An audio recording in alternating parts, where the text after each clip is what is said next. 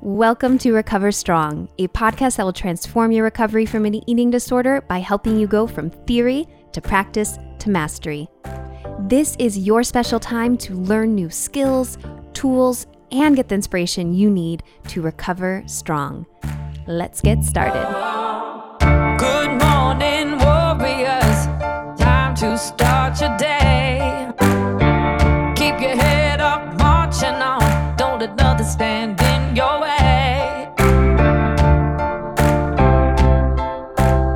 Hello there, warrior. I'm your host, Jessica Flint. I'm the founder and CEO of Recovery Warriors, a wisdom-sharing platform for all people impacted by an eating disorder. Recovery Warriors provides resources and support to heal your relationship to food, body, mind, and soul. I believe recovery is not only possible, but it is worth it. That is why Recover Strong exists, to help you see and connect to the potential that lies within you to find freedom from an eating disorder. Hooray! Today we have an inspiring conversation with Isabel Foxen Duke, the founder of Stop Fighting Food and the Center for Weight Neutral Coaching. Isabel is an expert in helping people peel off old diet brain thinking patterns so their life can stop revolving around food. She has mentored and coached names like Ricky Lake and is an authority on diet mentality, weight neutrality, and health at every size. I love listening to Isabel's passion and clear sense of purpose and helping others stop fighting with food and their body, and I hope you do too.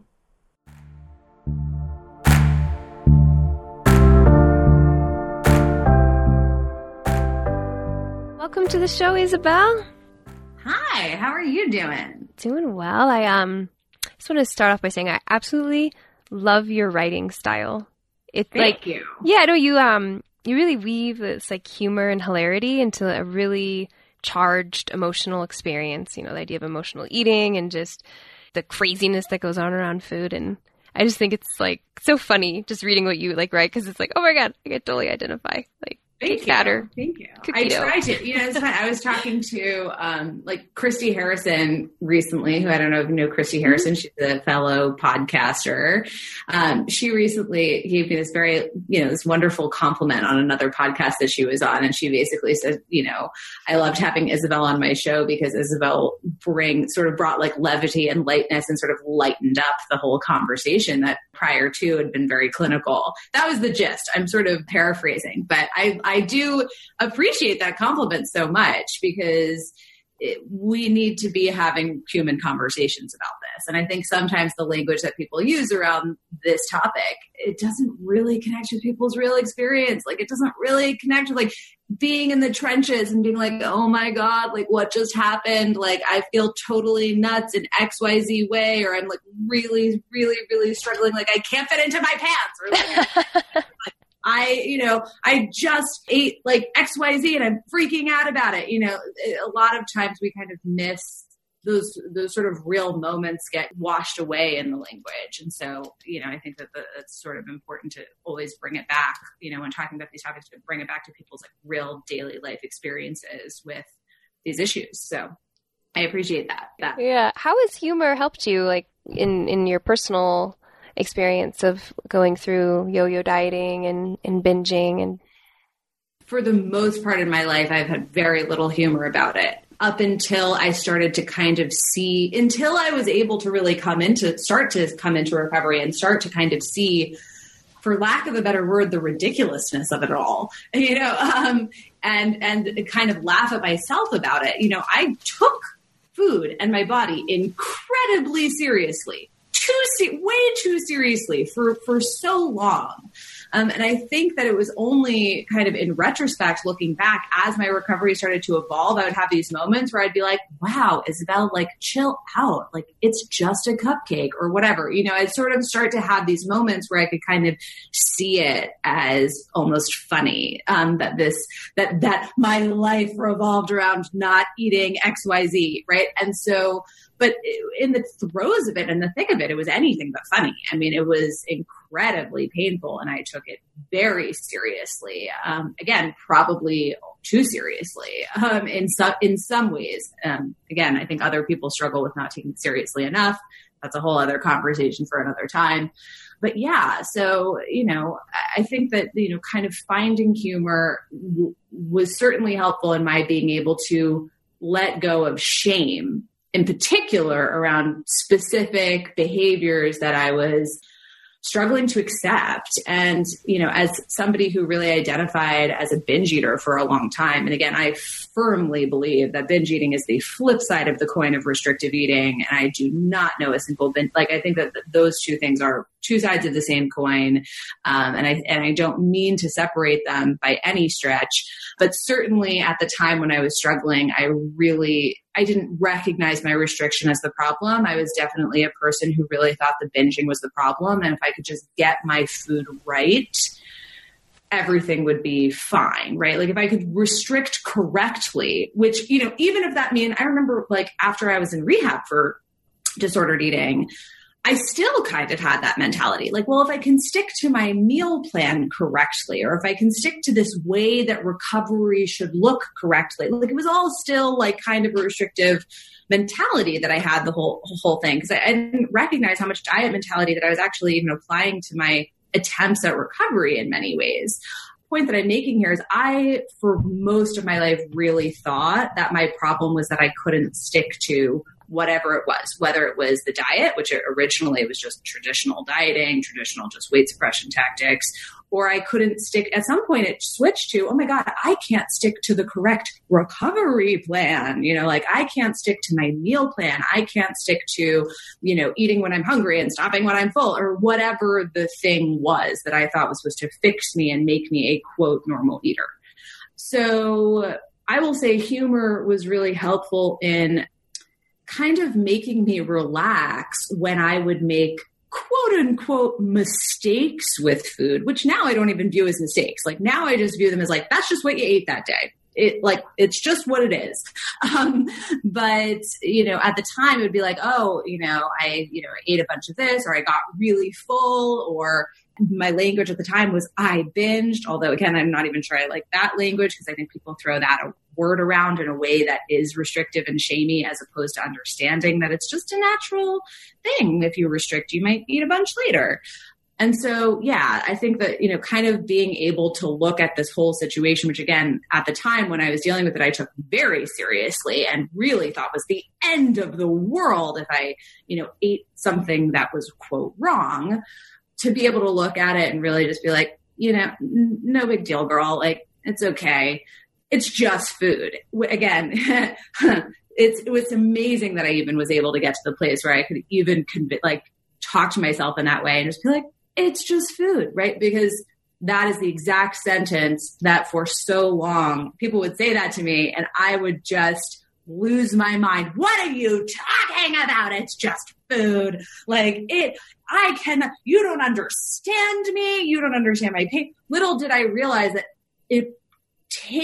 actively and intentionally trying to take on the attitude of hey man, it's okay, is really what sort of one of the many things that sort of helped me get to the other side. And again, there were body image things that were very important in getting there. There were things, various different attitudes around food that I had to take to kind of make this sort of attitude shift a reality. But I guess humor was one of them. I'd actually never been asked that question. It's a good one. A lot of the best comedy is really taking these dark issues and bringing light to them. And right. And it sort of takes, again, I think probably the biggest thing that it does, and I'll speak for myself certainly with food and body. I mean, I think the biggest thing that humor does is it just takes a little bit of the shame out of it. And I think, with disordered eating in particular, disordered eating is really a quote illness of shame in many ways, right? I mean, this is such a fundamental emotion that sort of drives this whole behavioral pattern.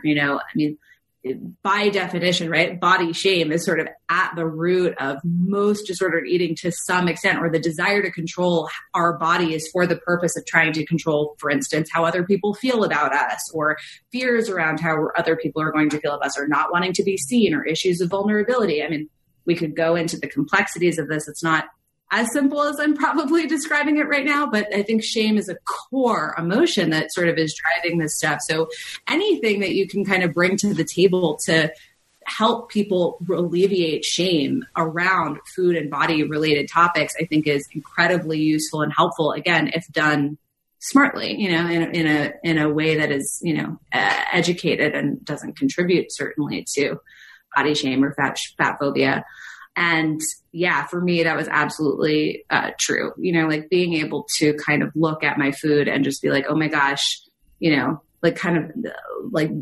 see the humor in what my life had become really helped me let go of it and sort of let go and not feel like, oh my God, there's something deeply wrong with me. I am so screwed up. There comes a point, and it kind of brings up this other topic, which is, I think a lot of times the sort of eating disorder diagnosis, as helpful as it can be in helping us do things like get treatment and take our recovery seriously, it can also sometimes be sort of a shameful thing in of itself. Like, oh my God, I'm so screwed up, right? There's something so wrong.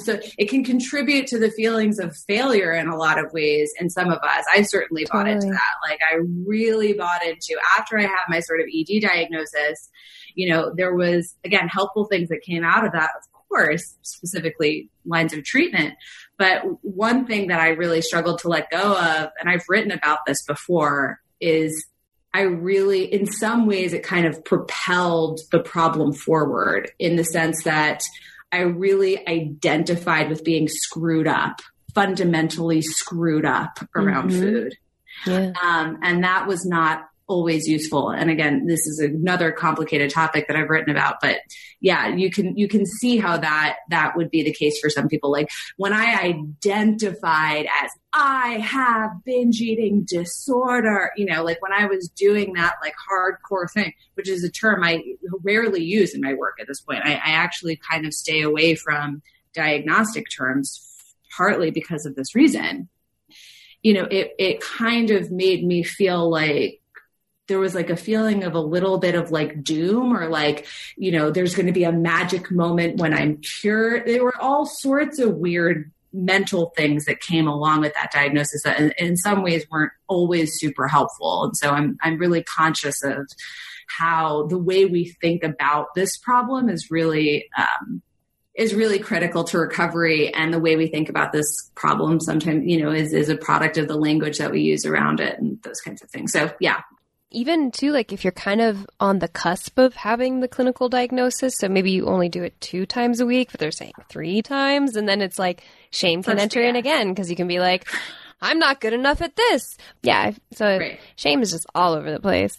Right. That's yet another reason why I stay away from diagnostics also is because, I think that people don't realize, certainly, one of the reasons I rarely, if ever, use the term eating disorder in quotes, in my work directly, right, is because there are so many women. There's so many women who do not have a diagnosis who want support and want help. And I'm not even necessarily sure that these are people who are connected with the fact that they need help. They don't necessarily need a diagnosis to know that and to seek the resources they need.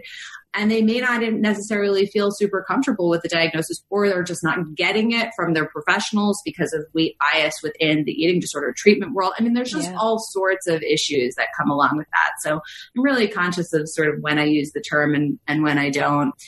And yeah, it is really interesting. If anyone's interested, non-diagnostic therapy is sort of an area of therapy that I've become really interested in, which is sort of this idea that instead of diagnosing mental illness and kind of putting people into boxes of like, you have X, like you have depression, you have anxiety, you have this mental disorder. It's like, the reality of the situation is with mental health, it's much more complicated than boxes and it's much more gray for most people.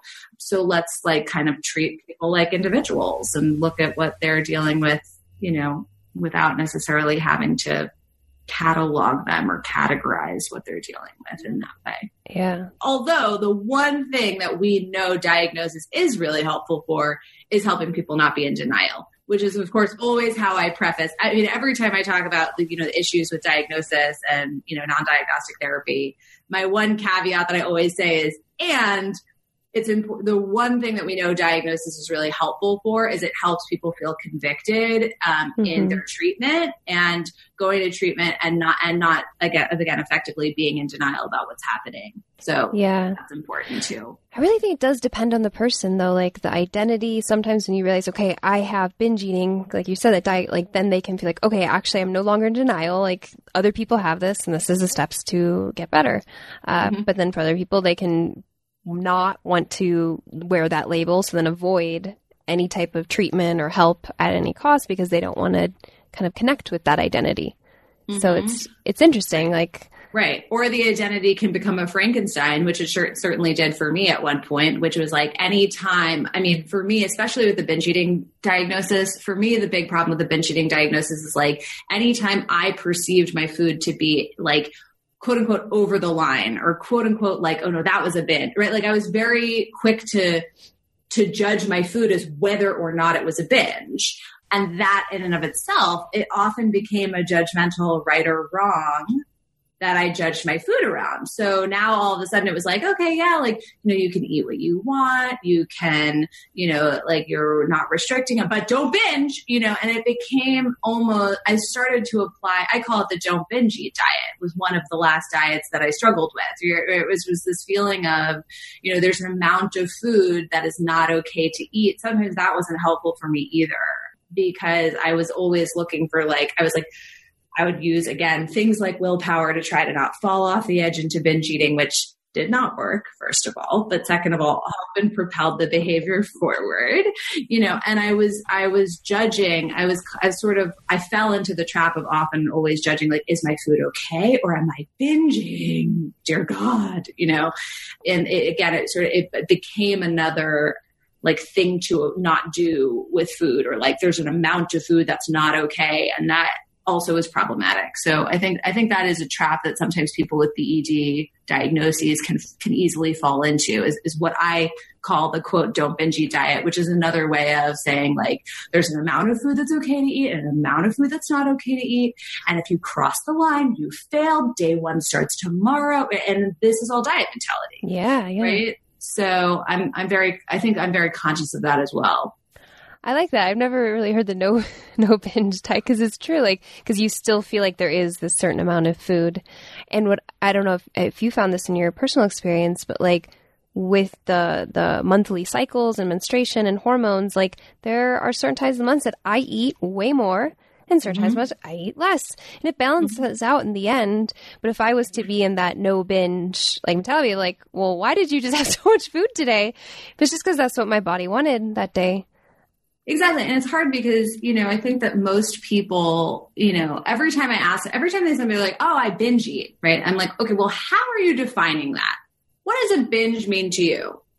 People will come up with like all sorts of different things. Like a binge means I quote unquote feel out of control. I'm like, okay, well, how do you define that? Like, what is it? But pretty much at the end of the day, it always comes down to them making a judgment about what's okay or not okay based on something somewhat arbitrary that they're coming up with in their own, by definition, eating disordered heads, right? And so, you know, of course, what ends up happening, one of the reasons that this is problematic, I mean, it's problematic in general, just like on the context of it just perpetuates diet mentality. But I could also argue, right, the second you've judged your food is not okay, interestingly enough, you are probably setting yourself up to continue to binge, right? It actually propels even binge eating forward, which is kind of like the grand irony. I mean, that was sort of one of the first big things that I wrote about in my career was this idea of like, the second I have decided that I am off the wagon, even off the wagon of the don't binge eat diet, the second I have decided that I have failed, now it's like I'm full on in diet mentality. I'm like, I might as well just like fail harder today. Day one starts tomorrow. I started doing all the same stuff that I used to do when I was just dieting traditionally. I was still having the same experiences of like, today is ruined. Might as well eat everything that's nailed down. I suck. Tomorrow I'm going to try not to binge. I was still doing all of those same behaviors, even when theoretically all I was doing was trying not to binge, you know? And so it was just this sort of like ironic thing where trying not to binge actually ultimately ended up setting me up for a lot of those same kind of being good, being bad, on the wagon, off the wagon kind of behaviors. And, yeah, I think that that's missed a lot. Often when people talk about BED, right? It's like, yeah, it is.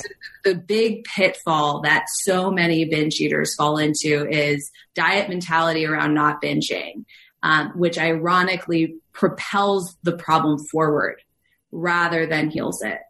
When I was like, you know what, even if I eat 10 pints of ice cream, whatever, not a big deal, right? Like the second I was able to like really get there to that place and really just be comfortable with whatever my food was without boundaries or restrictions or judgments of what that meant, or without like some sort of like upper limit of like, except when you go to that point, right?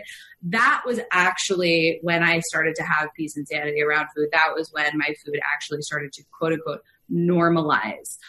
And again, it's a little strange. I basically quote unquote stopped binging when I let go of the don't binge eat diet. The don't binge eat diet actually was spurring on a lot of diet binge cycling for me, interestingly enough. Yeah, I like just don't binge diet because it's almost like when you have this like ceiling or this like cap, and it no matter what, it's like you're going to feel confined by it, and that inner sabotager rebel is gonna at some point want to say, "Hey, like I need to bust out of here." Right. I would say it's like, you know, is if you're on a wagon, right? If you're on some kind of wagon, even the don't binge eat wagon. If you're on a wagon, if you're trying to stick to some kind of confine, it is only a matter before that confine is broken, right? It's only a matter of time before you fall off that wagon. And the second you've decided you've fallen off the wagon, right? Like now you're experiencing the same feelings of shame, the same feelings of guilt, the same feelings of failure, potentially the same behavioral consequences of those kinds of feelings, which are not what we want in recovery, right? And so, you know, it's sort of the cycle continues. So yeah. That's a biggie for anyone who struggles with BED, binge eating, anyone who identifies with any of those terms and who's in recovery. Yeah, beware the don't binge eat diet. It's often the last leg of recovery for a lot of people who identify with that term, is kind of getting over that hump of the don't binge eat diet and not having diet mentality around even the act of getting really full. Yeah, I definitely had that experience myself. And did you have certain emotions that you've been able to like kind of totally pinpoint as the main triggers for you in your recovery?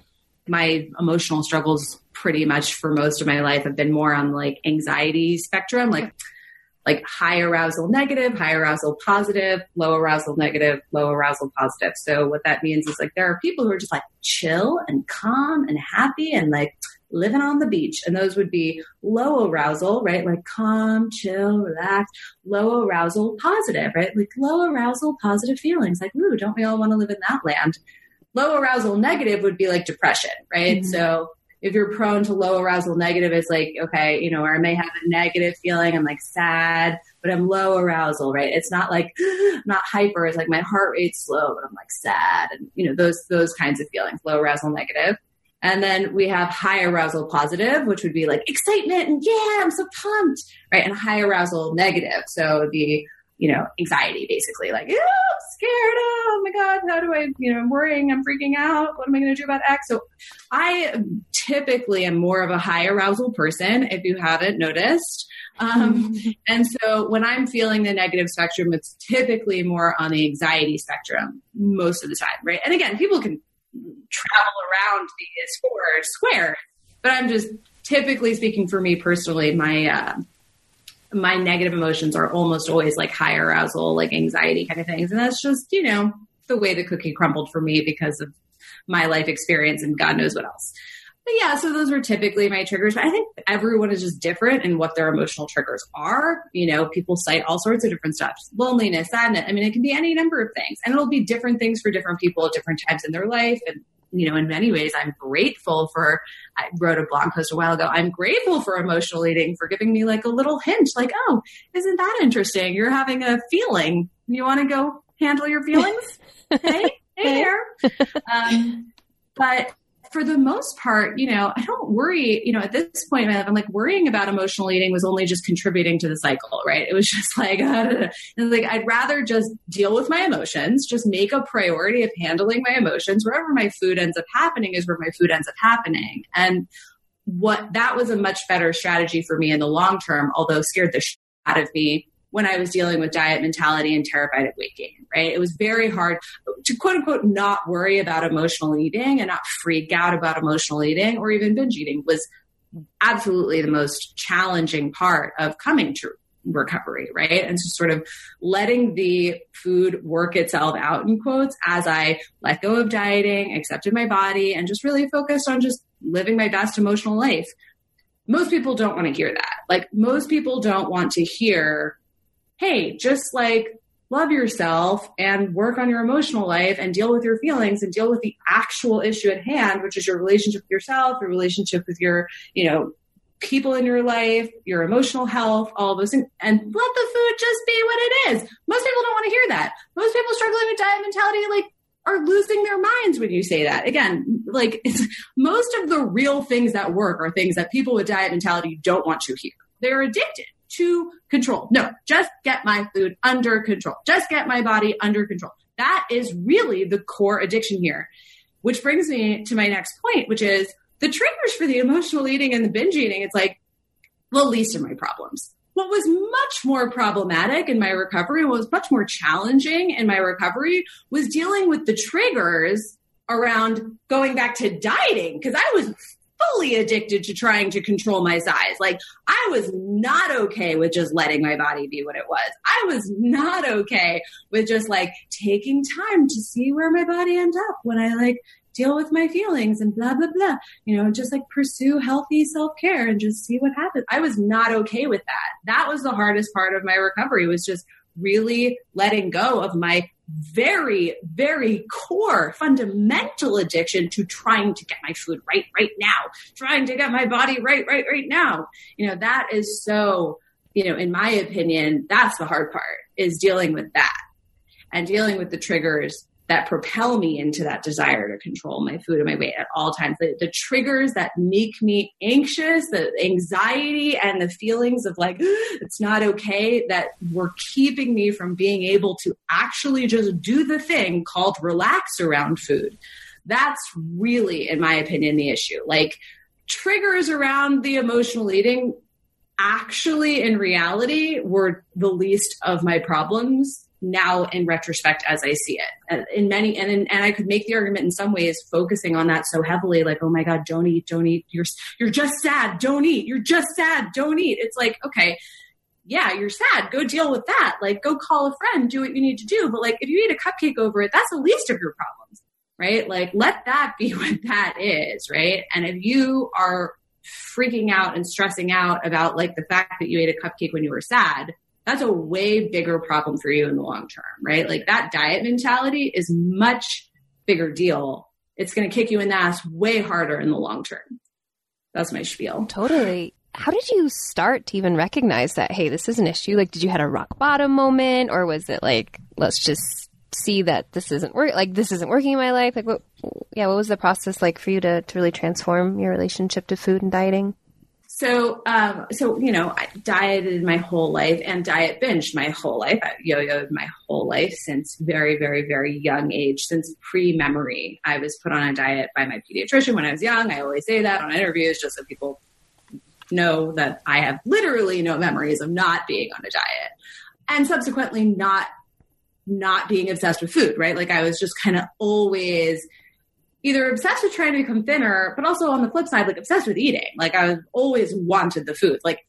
If it were up to me, there would be no greater, if somebody could invent a superpower for me, it would be I want to be able to eat everything and have it have no consequence. That would be the superpower that I would choose, because that was I was simultaneously obsessed with not gaining weight, obsessed with losing weight, and I was obsessed with controlling my. But on the flip side of that, of course, I also wanted to eat everything that wasn't nailed down. And I spent my entire life sitting on my hands, just trying not to eat. It was these two core desires, my two loves, eating and not eating. And they were at conflict with each other all the time. They go together, right? If you're obsessed with not eating, you're also going to be obsessed with eating. Cause guess what? Biology? I don't know. You have to eat. If you suppress it, you're going to binge. That's just how it works. So I was sort of doing this, yo-yoing, diet binge cycling, classically defined, fully obsessed with food, and also simultaneously fully obsessed with how I could control my food for most of my childhood into like preteen, teen years, all the way fast forward to college. And at some point I was just like, I'd progressively gained weight throughout high school. Again, I was definitely on binge eating spectrum, definitely done a lot of weight suppression, metabolic stuff. By the time I got to college, I was, for whatever reason, like heavier and more importantly, I perceived myself to be, and I, just too big, and I was just like, I just need to get this weight off. I was bigger than most of my peer group, like most of my direct peer group. And I just really had this narrative in my head. Like the only thing keeping me from being the most popular girl in school is this, X number of pounds. And so I was like, you went through all of high school and you didn't get there. And like, now you're in college and you got to do it. And I just got to a point of desperation to be thin, where I was like, I'm willing to try anything. Somebody introduced me to cocaine, and that was like the end of the story. Like I just got fully addicted to cocaine as a weight loss drug, as a method of weight control. I lost a lot of weight very quickly, and subsequently got kicked out of school. I mean, like hand somebody with an eating disorder stimulant medications, and like they will quickly lose their minds. So ended up basically getting kicked out of school, ended up in rehab. And, it was very obvious to everyone, like, oh, okay, like you have an eating disorder. Like that's what's going on. Anyway, so, but one of the great things about rehab, again, was that it just, I think, again, sort of like with diagnosis, what we were talking about earlier, is it got me to take my recovery seriously. And it got me to realize like, okay, this is not just about you not being able to stick to a diet. Like this is something bigger than that. And this is like a mental health issue that we need to find that I needed to find a solution to. And that for me, that was really what I got out of treatment, was just getting to the point where I sort of really understood, oh, wow, this is a path that I need to walk. I definitely realized after rehab that it wasn't going to be a short walk. I did not realize that when I went in. As I learned more about health at every size and weight supplement theory, there were a lot of facts that were either actively withheld from me, which I don't think was the case, or just literally unknown and misunderstood by my clinicians themselves. Like it is still rare to find eating disorder therapists who are really highly educated in health at every size. Like the concept of like health access at every size has been around for a while, but the research really didn't come out in full force until the 90s. But the research is, there's so much suppression of that research in the medical establishment. Because the other thing about eating disorder treatment that's so complex is that eating disorder treatment, by definition, is part of the Western medical establishment. And the Western medical establishment right now is heavily politically invested in fat phobia and is heavily politically invested in making people be a, quote, right weight. Our entire healthcare system revolves around right weightness, right? Like that is our predominant measure of health in our current medical system. So if you think about it, like clinicians, right? Again, no fault of their own. Most ED clinicians, whether they be therapists, RDs, certainly RDs, and all these people, they're being trained within the Western medical establishment, which is politically aligned, heavily politically committed to the concept of right weightness. So you have what I would call a conflict of interest, right? Like you have people treating eating disorders who are being trained in institutions and establishments that are by definition fat phobic. I think that there was recently a study that came out that the most fat phobic, the most weight discriminating industry that exists is medicine, is our healthcare system, right? Like fat people go to the office and it's just like, they're just going to be treated super, super badly. It's like, you are fat, you're going to die. You need to lose weight right now. Fat person goes into an office with a knee injury or an ankle injury. The first thing is like, my knee hurts, lose weight. My ankle hurts, lose weight. That's all fat people hear. If you're a person of size, if you're a plus size person, that's all you're hearing all day long, right? Like that is our entire, and that was not always the case. This is something that has become the case with the war on obesity. There are politics involved in this, right? Like this is not unbiased science, right? And so, again, it's hard to separate clinical treatment. Right now we have a very clinical perspective on mental health. That's how mental health is treated. Mental health issues are treated in the clinical model. And the clinical model comes out of the Western medical establishment, which is very, very, very politically committed to the concept of fat being bad and thin being good. True that. Yeah. Boom. Mic drop. So, I definitely was like one of those people who sort of like went, was in treatment. I was in treatment for years, and I certainly made incredible strides. Like, I was not doing drugs. I was not going on sort of these like active extreme diets or anything like that. But I was still really suffering from a lot of diet mentality. I was really suffering and really struggling with a lot of there's a right body to have and a wrong body to have. And that bled into my relationship with food, not maybe in the extreme ways that it did before going to treatment, but it absolutely did bleed into my food. It bled into how I felt about my food choices. It bled into, going to bed, like, did I do a good job today? Did I do a bad job today? It bled into shame around, my body, my food. I mean, it just bled, and it was like the subtle bleeding into my food choices. And for me as a binge eater, that did mean like I did continue to binge for a long time. Like, I always thought at the time I was like, I'm not restricting anymore. I'm just binging. I didn't even realize that I was still restricting, right? Because it wasn't even really being pointed out to me that restriction is a subtle thought process. It's not just about, are you on a diet? Are you doing Weight Watchers? Are you counting calories? It's a subtle thought process, right? And that subtle thought process was really screwing with my food and contributing to continued binge eating. And so it was years. Yeah. Huh. Yeah, it was years. It was years into my recovery, that I stopped even having like really violent binge eating behaviors. Like today, like I'll have days where I'm like, I'm going to go like eat a whole pizza, and it's fine. Like I'm cool with it. Like I don't use the word binge. Like I'm like, that's me owning my behaviors and doing what I want. And that no one can tell me what to do with my food. Excuse my language, like it's fine, but those sort of really violent, aggressive binge eating episodes that were so clearly a result of just, quote, fallen off the wagon, I full on those kinds of episodes that are just so riddled with shame and so riddled with constant negative self-judgment. That's not my relationship with food anymore. And that didn't shift until I really understood that restriction is not just a physical behavior. It is an emotional attitude. I like that. That's like, because I had the same. I never thought about it that way because you're still thinking about it.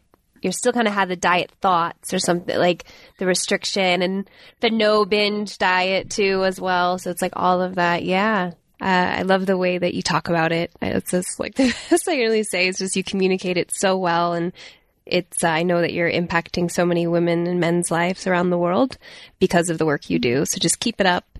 And it's just, it's beautiful work. So thank you. Thank you so much for having me. This was wonderful.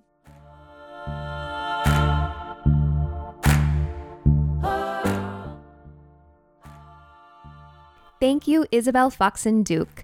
You can connect with Isabel and her work through her website at isabelfoxenduke.com. That's her name, isabelfoxenduke.com. Now let's go over 3 key takeaways from this conversation to help you recover strong. Key takeaway number 1. Avoid applying diet mentality to recovery. Diet mentality is a mindset that certain foods or quantities of foods are okay and not okay to eat. And as Isabel explains, this moralistic mentality of being good and not good can also creep in on your recovery as the don't binge eat diet. It was just this sort of like ironic thing where trying not to binge actually ultimately ended up setting me up for a lot of those same kind of being good, being bad, on the wagon, off the wagon kind of behaviors. And when I was like, you know what, even if I eat 10 pints of ice cream, whatever, not a big deal, right? Like the second I was able to like really get there to that place and really just be comfortable with whatever my food was without boundaries or restrictions or judgments of what that meant, or without like some sort of like upper limit of like, except when you go to that point, right? That was actually when I started to have peace and sanity around food. That was when my food actually started to quote unquote normalize. Being comfortable around food without boundaries, restrictions, or judgments is the pathway to peace. And this is why you want to be aware of the don't binge eat diet, because it is just diet mentality dressed up in the name of recovery, but still enforcing its boundaries, restrictions, and judgments. There is no failing in recovery, and there is no recovery wagon to fall off of. Recovery happens one step at a time. And sometimes we step and poop, and that's all right. Doesn't mean we are a bad person or destined to fail. We wipe it off and we keep going. So that is key takeaway number 1. Avoid applying diet mentality to recovery. Key takeaway number 2. Recognize the role of diet culture in treatment. Eating disorder treatment, by definition, is part of the Western medical establishment, and it's important to remember that politics are at play. With things like the quote war on obesity, which is committed to the concept of fat being unhealthy or bad and thin being healthy or good. Most clinicians, therapists, and registered dietitians are trained under this fat-phobic mindset. Isabel shared the implications of this conflict of interest. There was recently a study that came out that the most fat-phobic, the most weight discriminating industry that exists is medicine. Is our healthcare system, right? I mean, like fat people go to the office and it's just like, they're just going to be treated super, super badly. It's like, you are fat, you're going to die. You need to lose weight right now. Fat person goes into an office with a knee injury or an ankle injury. The first thing is like, my knee hurts, lose weight. My ankle hurts, lose weight. I mean, that's all fat people hear. You know, if you're a person of size, if you're a plus size person, that's all you're hearing all day long, right? Like that is our entire, and that was not always the case. This is something that has become the case with the war on obesity. There are politics involved in this, right? Like this is not unbiased science. When seeking medical care for your eating disorder or any health concern, it's important to remember the role that diet culture and fat phobia may play in your treatment. If you're living in a larger body, you may be prescribed weight loss as a medical treatment, even when it is harmful and isn't relevant to what you're seeking care for. Thankfully, there are more and more doctors, therapists, and registered dietitians who are becoming aware of the science and research behind things like intuitive eating and health at every size. Seek out and connect with these types of providers when you can. If you don't have access to these types of professionals, make sure to empower yourself and advocate for yourself when you seek treatment and care from professionals influenced by diet culture. So that was key takeaway number 2. Recognize the role of diet culture in treatment. Finally, key takeaway number 3. Diagnosis isn't everything. Many people struggle with food and body issues without a formal eating disorder or mental health diagnosis. Sometimes this is due to a lack of access to care or access to the appropriate quality of care. Alternatively, maybe you have received a diagnosis but just don't feel comfortable with it. A diagnosis is not required to get better, nor do you need a diagnosis to know that you could benefit from getting help and support. Non-diagnostic therapy is sort of an area of therapy that I've become really interested in, which is sort of this idea that instead of diagnosing mental illness and kind of putting people into boxes of like, you have X, like you have depression, you have anxiety, you have this mental disorder. It's like, you know, the reality of the situation is with mental health, it's much more complicated than boxes and it's much more gray for most people. So let's like kind of treat people like individuals and look at what they're dealing with, you know, without necessarily having to catalog them or categorize what they're dealing with in that way. Yeah. Although the one thing that we know diagnosis is really helpful for is helping people not be in denial, which is of course always how I preface. I mean, every time I talk about the issues with diagnosis and, non-diagnostic therapy, my one caveat that I always say is, and it's important. The one thing that we know diagnosis is really helpful for is it helps people feel convicted in their treatment and going to treatment and not again effectively being in denial about what's happening. Your food and body struggles are valid whether you have a diagnosis or not. If you prefer a more fluid approach and choose not to embrace a diagnosis, that is perfectly fine. If you feel validated and motivated in your recovery because of a diagnosis, that is also perfectly fine. Ultimately, this depends person to person, so embrace what works best for you. And remember, a diagnosis is not your identity. diagnosis isn't everything. So these are 3 key takeaways from this conversation with Isabel Foxen Duke. Well, my warrior friend, thank you for having the discipline to listen in. If you found this episode helpful and know somebody in recovery who could benefit from its inspiring message, please share this show with them. It would mean the world to us at Recovery Warriors if we can get our cause out to more people struggling with an eating disorder.